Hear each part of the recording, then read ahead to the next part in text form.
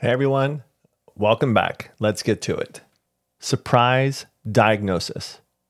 On May 27th, 2021, after Tessa's high school soccer game in the Quad Cities was canceled, we decided to go to an urgent care to have a lingering pain in her right side checked. She had mentioned it to me on a few occasions, but never wanted to have it looked at. I assumed it was a pull muscle or a bruised rib. She had been practicing daily with her high school soccer team and participating in games. That afternoon, for some reason, she asked to have it looked at. There seemed to be no concern after listening to her, but they decided to go ahead and get a chest x-ray.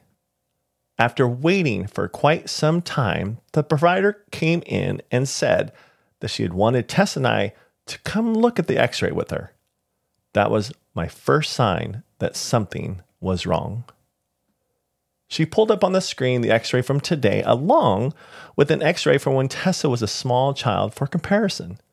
I had no recollection of a previous x-ray, but it must have been from a respiratory illness that they wanted to confirm was not pneumonia.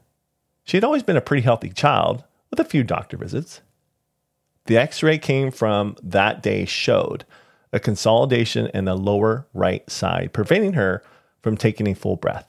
She stated that she had been in conversations with the radiologist reading the x-ray and was going to have us immediately go to the hospital as a direct admit for further testing. Tessa would be admitted to the pediatric oncology unit. When I heard oncology, St. Jude, PET scans, the words started to run together and I felt like I would collapse. It was like being punched in the stomach. I could barely breathe. They asked if there was someone we could call, and I called Rich at work in a panic. He came and drove us to the hospital. This is where this horrible journey began. The hospital stay would be 6 days, starting with a CT, PET scan, and biopsies of her right chest wall.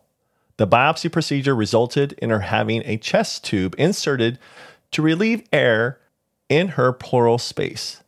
The PET scan confirmed that the area was malignant, along with suspected lymph node involvement, but other organs appeared to be okay. We were discharged home on June 2nd after the chest tube finally came out.